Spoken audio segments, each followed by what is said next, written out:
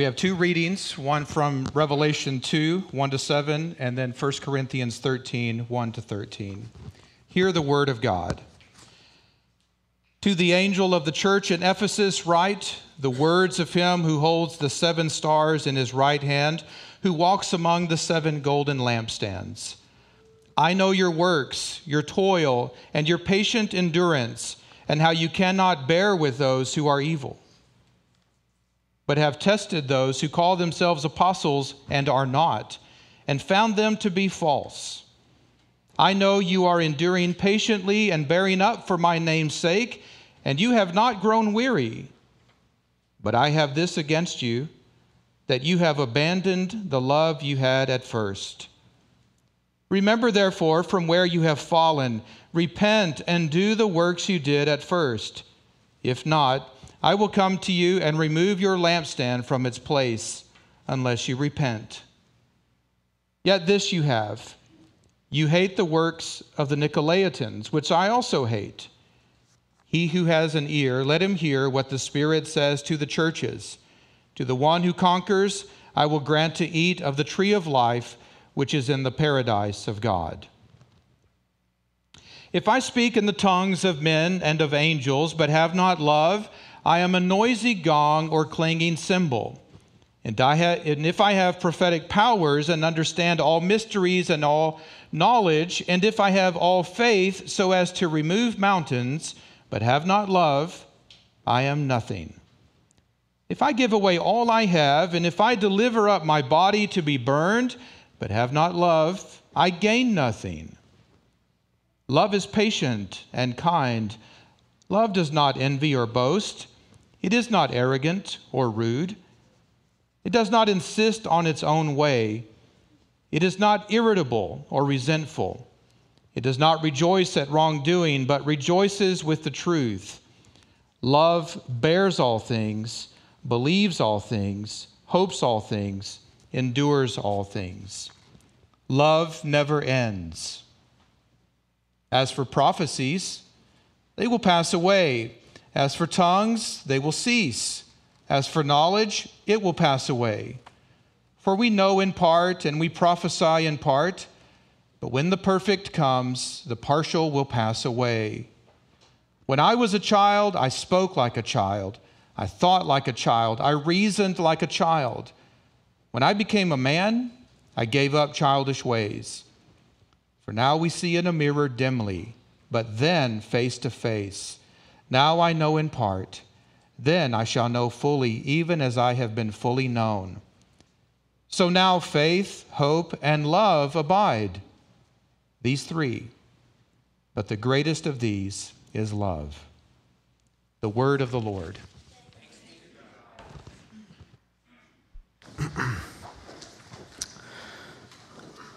Good morning, Rockwall Pres, here and at home, and any guests that have joined us today. We are really glad to have you. My name is Zach, and I'm one of the pastors. And to all of the men, the dads here today, let me wish you a happy Father's Day.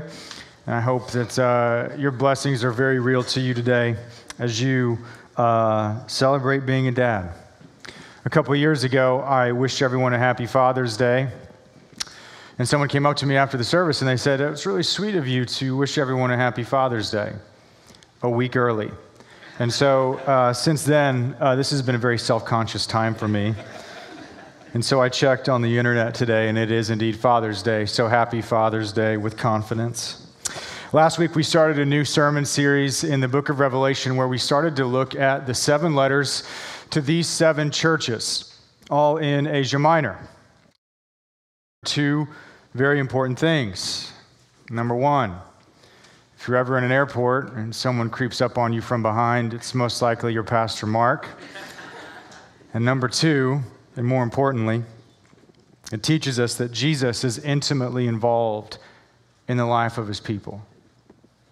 He has something to say to us still. He's watching over us. He's tending to us. Jesus is still speaking to his people. Verse 1. It says the words of him who walks among the 7 golden lampstands. We learned last week in chapter 1, verse 20, it says that these lampstands represent the 7 churches. But why 7? Well, the way that Revelation works is it has these numbers in it, and part of it is that there is 7 churches that are actually being written to, but also by virtue of the fact that it's 7, 7 is symbolic. It's a symbolic number of wholeness and completeness and fullness. And so by virtue of that it's to 7 churches, it's also not just to these 7 churches, but to the fullness of the church, of every time and every place, which means he too is speaking to Rockwall Pres. But if we go a little bit further to understand the significance of these lampstands, we actually have to go back to the Old Testament and take a brief tour of the holy place inside the temple. Because if you walked in, you'd essentially be walking into a bare room. But one thing that was there, off to the side, was a lampstand. And it was the job of the high priest to tend to this lampstand. Because that lampstand represented the people of God. It represented Israel. And so the high priest's job was to trim it, to dress it, and to keep it lit because he mediated between God and the people. It was his job to care for the concerns and the well-being and the spiritual affairs of Israel, and for that lampstand to be a perpetual, constant reminder that Israel was called to be a light to the world. And so in verse 1, when it says that Jesus is now the one who walks among the lampstands, it's telling us that Jesus is now our great high priest who stands before the Father day and night, mediating on our behalf in the heavenly dwelling of God and in his presence, which means he's keeping watch over us. That there's a candle somewhere up there that is Rockwall Pres that he is observing, tending to, seeing what we've done, seeing what we've left undone, intimately aware of our condition, our situations, our challenges, our struggles, and the life that we have together. And that's exactly what we see in each of these 7 letters to these 7 churches, because when Jesus talks to each one, he points out very specific issues that each of them are facing. Things that they're doing, things that need to change, things that they're doing well, things that they're not doing well. Speaking to each one of them in detail about the concerns in their life together. And yet overall, with each of these letters, his goal is the same. His desires is that each of these churches would move to a deeper place of maturity and faithfulness. That they would grow and mature and grow up into the fullness of their life together in Christ. He wants them to be a mature church. And so if that is Jesus' goal in each of these letters, then as we begin this series, perhaps that's a good place for us to start, and start with a question. How would you define spiritual maturity? If you thought about that for a while, how would you define spiritual maturity? What would you need to do in order to grow in spiritual maturity? And so I want that question to be in the back of your mind as we begin to look at what Jesus says to the Ephesians. And he begins in verse 2 by commending them. He commends them for good things. He says, I know your toil and your patient endurance and how you cannot bear with those who are evil. You've tested teachers and found them to be false. You've not grown weary in fighting against anything that would profane my name. So, thus far, how does the Ephesian church sound to you? If we just stop there, I think we would all say, wow, that actually sounds like a really healthy, vibrant, strong church. They don't tolerate false teachers. They protect against anyone that would mislead God's people into untruth. They remain steadfast in that devotion, and they struggle against anything that would profane the name of Christ. When's their next intro class? Sign me up. Yet the letter goes on. If you notice in verse 4, the tone completely changes. Because then Jesus says, but I have this against you. You have abandoned the love you had at first. You have abandoned the love you had at first. And I do have something against you. Ephesians, what happened to your love? Ephesians, where were those mighty acts that you did at the beginning that expressed a Christ-like Christian love for one another and for the world? Ephesians, do you think that you have graduated from love being a necessity among you? And the answer is yes, they did. Jesus, notice his language. He says they have abandoned love. You don't just wake up and abandon your spouse. You don't just wake up and abandon your kids. Sure, you lock them out of the house for a few hours, but you don't accidentally abandon anything. You actively abandon something. You choose to abandon something. And it's true of this Ephesian church. They didn't just forget. They didn't just make some mistakes, as any church will. As a people, they actively chose to abandon love because for some reason they no longer felt that it was a necessity or a requirement to become the people that God had called them to be. And so if we get back to our question, how would you define spiritual maturity? What did it require in your mind? And how easy is it when we think about something like that to essentially define spiritual maturity predominantly with the very things that Jesus commends the Ephesian church for doing? Our basis for maturity would primarily be defined by, gaining more knowledge, understanding, and wisdom. And so it would be defined by reading my Bible more, spending more time reading and learning theology, having sound doctrine, and remaining steadfast in those pursuits. And do not get me wrong, those things are of incredible importance. And Jesus says they are incredibly important in this letter. They're absolute necessities, but they cannot be equated with Christian spiritual maturity. Why? Well, verse 5. Jesus says, remember how you have fallen and repent. And do the works that you did at first. If not, I will come and remove your lampstand from its place unless you repent. Remember how you have fallen. Yes, you did all of these things so well, but this I have against you. You have abandoned love. Therefore, remember how much you have fallen and repent. And when he uses this language of removing their lampstand, he's saying that if they do not repent of their lack of love and bring back those works of love that they did at first, then he will remove their church entirely. Their candle will be snuffed out as he removes his presence from them. And we could hardly find a clearer depiction of how Jesus views love as a non-negotiable among his people. Jesus does not have a use for a church that has abandoned love. And so when you considered growing in spiritual maturity and what it looked like, was love a non-negotiable?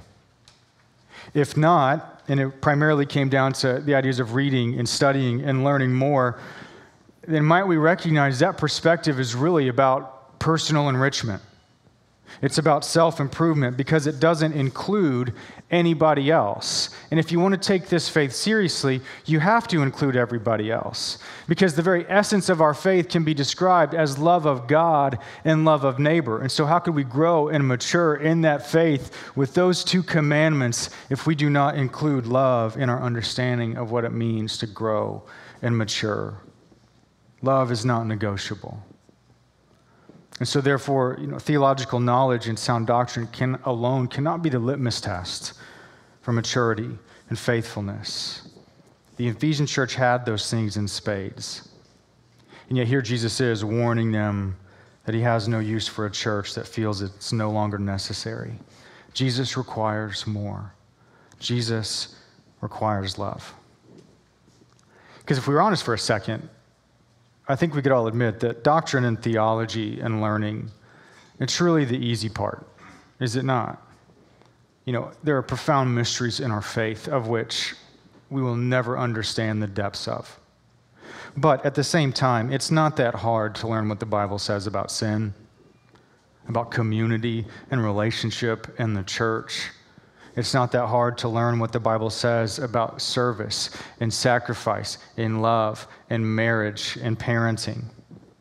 What's easy for me is to get up here and to recite Ephesians 5 and say that Christ calls me to love my wife as he has loved the church. You know what's hard? Loving my wife as Christ has called me to love her in the same way that he has loved the church.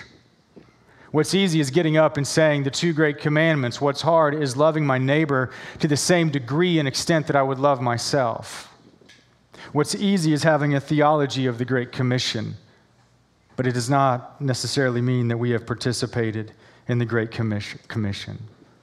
Agreeing to the truth in a sermon or in a teaching does not mean that we are actually living by that truth daily, weekly, monthly, yearly. And we often approach growing in our faith like this, as though if we wanted to, say, lose weight and be transformed, we think of it as though if we picked up a book on the keto diet, that we'd automatically beat our target weight as soon as we finish the book. I read it, therefore I am it. And Jesus says, hardly. Or on the flip side, when something isn't going well, like in marriage or parenting or relationships. Our first impulse is to gravitate to a book because we assume that things aren't going well because of what we don't know. Instead of realizing that maybe things aren't going well because we're unwilling to live out what we do know. And what Jesus is teaching us through this Ephesian church is that we can have all the knowledge, all the theology, and all the sound doctrine, but if you do not have love, you are still a bad theologian because you can be completely right and completely wrong at the exact same time. And if that's true, then we are left with the question of why is love so necessary then?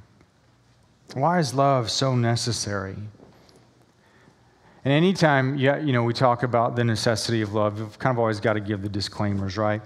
Because anytime we do talk about the necessity of love, it's easy to hear as though love negates the need for right understanding of who God is, as though Jesus is just simply saying, don't worry about all that stuff, just love everybody. And that is not what Jesus is talking about whatsoever. Jesus' desire for this Ephesian church and for us is not for them to now begin just focusing on love and put away and ignore their passion for truth and understanding of who God is. It's the opposite. He wants them to build on it, to allow all of that to be a launch pad for becoming the people that he wants them to become and be transformed and made into something new. He's wanting them to mature by embracing love, because it's through love that they begin this movement of information to transformation, which we just call sanctification, where what we know begins to animate us, shape us, and change how we live, breathe, act, walk, and talk. And all of this comes together if you actually just look at Jesus in his incarnation. Here you have God the Son, who is theology itself. God the Son, who had a perfect theology of God, a perfect knowledge and understanding of who God is as God himself. Yet he does not withhold that knowledge from us, does he? No. Instead, Christ takes all of that and he himself is transformed. God the Son became a man. He took on flesh, and he revealed to us in bodily form as the perfect imprint of the nature, character, and love of God. Christ is nothing less than love incarnate. And it's in Jesus that we see this movement of that knowledge coming down and going out to the world through love for the life of the world. And all throughout the New Testament, that characterizes and shapes everything about you. The incarnation of Jesus is the actual outline and shape of what the Spirit is trying to press you into and shape and form and fashion you. Because throughout the New Testament, it speaks over and over and over again that the very point of your life in Christ, our life in Christ, and the Spirit's work within us is to conform you to the image and likeness of Jesus. Maturity is Jesus. It's one of those moments where the Sunday school answer finally is the right answer, right? What's the point of spiritual maturity? Jesus? Yes, it's Jesus. It's always Jesus, and it's only Jesus. What did we talk about 2 weeks ago in Ephesians 5? It says, therefore be imitators of God and walk in love, just as Christ loved us. and gave himself up for us. Yet if we are not mindfully endeavoring to walk in that very manner and imitate the love of God in Christ, then we have to admit that we are simply on a different page and want something other than what God wants for us. And so let's be reminded humbly that our commitment to Christian love expresses how seriously we take the person and work of Jesus. Because to disregard love is to disregard love itself. And to disregard love is to disregard Christ himself, who is that love, live and in the flesh. Which is why he says if they don't repent, then he will simply remove their lampstand, because there is no room for him in their life together. And so he will otherwise remove his presence. So when we look at all of this through the lens of Jesus, love does not minimize the need for right and good and true understanding of who God is. It actually magnifies it, because it's through love where all of that understanding and knowledge begins to take life within us. And so when you choose to love your spouse, when the moment gets heated, and you choose to love your children, when you are entirely convinced that they have formed an alliance to destroy your life, and when you choose to love someone with whom you disagree on everything, in that moment, you are being conformed and transformed and made into something new, into the image and likeness of Jesus. Where all of that information and all of that knowledge and all of that understanding that has come down to you doesn't just stay up here, but it moves down and out into the world through love. Where what happens with Jesus is what happens with you. Where God comes down and goes out through love, through that incarnation process where we embody the same knowledge and love that was given to us. It's faith working through love. And so I've said love a lot this morning, and that Christ is love. But how can you have a picture of love to carry with you into the challenges and struggles and difficulties that you're going to face this week? And how can you have a picture of love that's going to meet you in those difficult moments that absolutely lie ahead? Well, Paul, in his letter to the Corinthians, he was writing to a church that was in complete and utter disarray. If you ever want to be encouraged about the state of the church in America, just read 1 Corinthians, okay? Because it's an absolute mess. Yet, because they boasted in their spiritual gifts.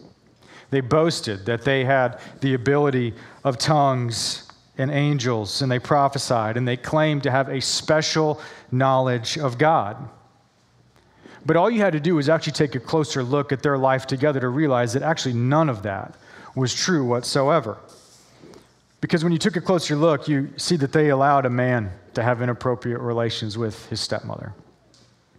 You see that the rich would have communion together, and then they would give the scraps, the leftovers, to the poor that they made sit in another room. Leaders in the church became rivals that jockeyed for positions and prominence and status. Lawsuits existed between church members. Prostitution, solicitation, objectification, the list goes on and on. It was a people full of boast, and yet they were a people that was completely devoid of love. They were puffed up by the belief that they were special in God's sight because of what they thought they knew and how right they felt they were. And so what does Paul do? Well, Paul challenges them to see who they really are by confronting them with the reality and beauty of Christian love. Notice what he says. He says, so you can speak with the tongues of eloquence and angels. If you don't have love, who cares? You're just a noisy gong, and all you have is the ability to be rude and tear down in 2 languages instead of 1. So you have faith that can move mountains and understand all knowledge and mysteries. If you don't have love, then you're nothing, because all you're going to do is use that for your own benefit and look down on others. So you give all that you have to the poor, but you don't have love. Who cares? You're just like a Pharisee that rattles the offering plate so everybody knows how much you put in. and yet in heaven's economy you are bankrupt. And if you look at, Paul and the way that he talks about love and what love is not, you can summarize what he says in these 3 verses by saying that without love, all we are is 3 things: noisy, nothing, and bankrupt. Noisy, nothing, and bankrupt. Because without love, all our learning and gifting will essentially just be used for our own self-promotion and comfort, and what could possibly stand in starker contrast to the person and work of Jesus. And so when we consider the Corinthian church, we shouldn't be surprised that in this letter to the most divided church in the New Testament, that Paul writes some of his most beautiful words of Christ-like love. And I'm just going to read through them. And as I do, I want you to ask yourself, where do you fit in this? What needs to happen and change in your heart? Love is patient and kind. Love does not envy or boast. It is not arrogant or rude. It does not insist on its own way. It is not irritable or resentful. It does not rejoice at wrongdoing, but rejoices with the truth. Love bears all things, believes all things, hopes all things, endures all things. Love never ends. Does not love offer a still more excellent way? Love learns to pray for others to be blessed. Love learns to be patient with others. Love learns to intercede for the good of those around you. Love offers a still more excellent way. Love learns to listen. Love learns to ask questions. Love learns to see one another as a precious gift in God's sight. Love learns to discover the suffering in another and to step into that suffering in the same way that Christ stepped into yours. Love offers a still more excellent way. Love teaches us to encourage others, to compliment them, to honor them, to build them up. Love seeks to protect one another, especially those who've wronged you. Love offers a still more excellent way. Scott Sauls is a pastor in our denomination who pastors a church in Nashville.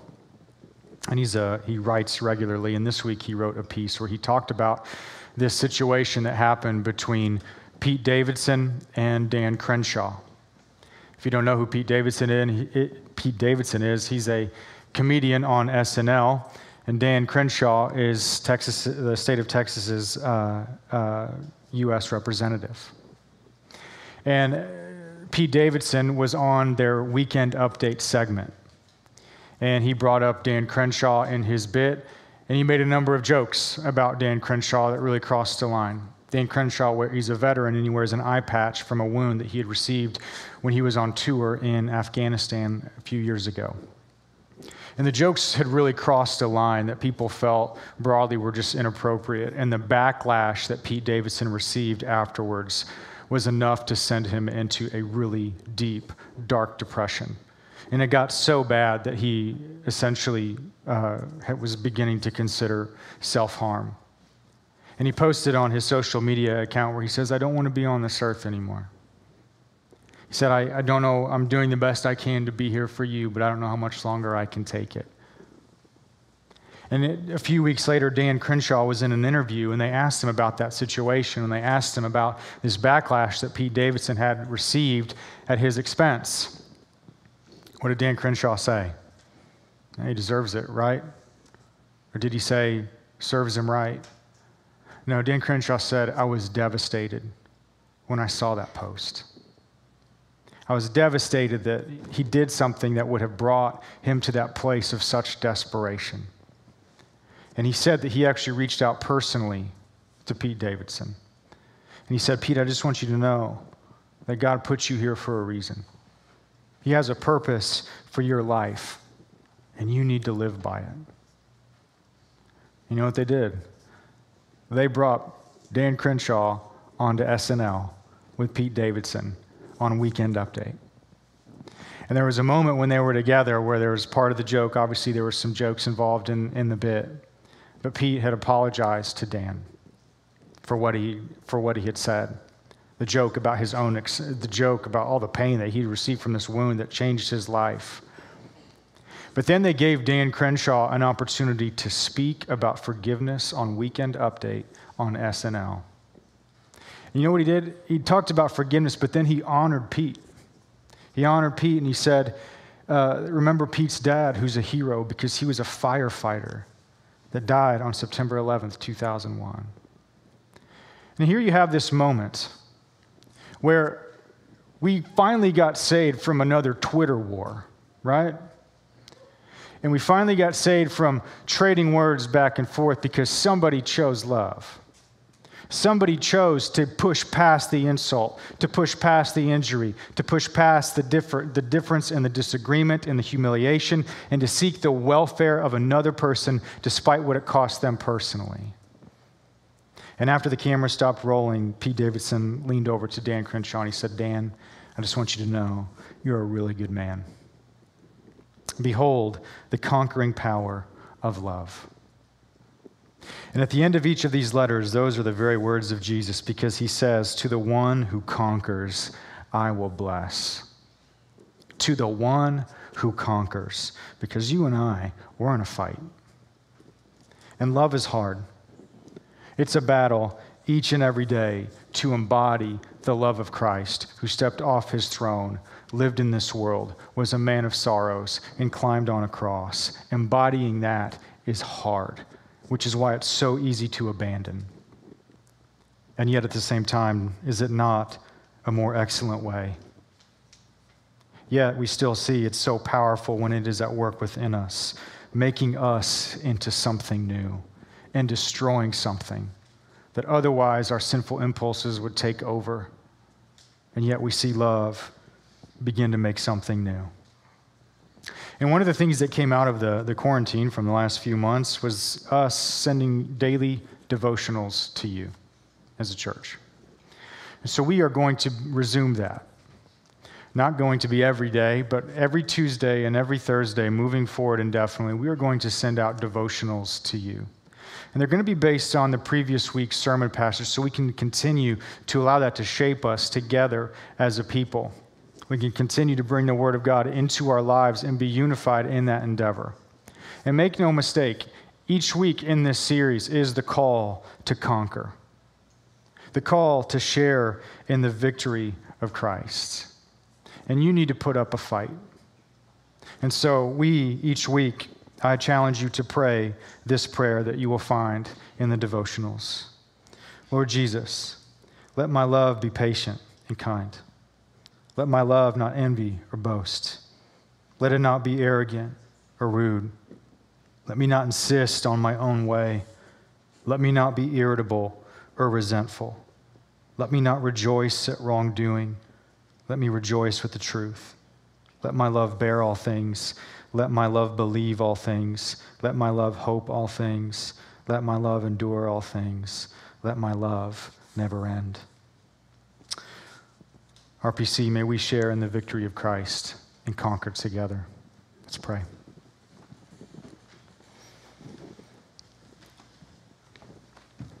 Lord Jesus, we thank you that you stepped off your throne and did not withhold yourself from us. You came down and embodied the love that you have for your people, the love of the Father to offer what was most precious to him, the love of the Spirit to bring the Son to life within us. We thank you for the truth that you have revealed to us as a church. We thank you that you have given us truth and knowledge and understanding, for without it we would simply believe lies. But we also ask that you would allow that truth to take on flesh within us, and that we would imitate Christ and walk in love just as he loved us and gave himself up for us. Let us take seriously that you said, by our love for one another, we display to the world that we belong to you. And we desire to belong to you, our only hope in life and in death, body and soul. And it's in the name of Jesus Christ our Lord that we pray. And everybody said, amen.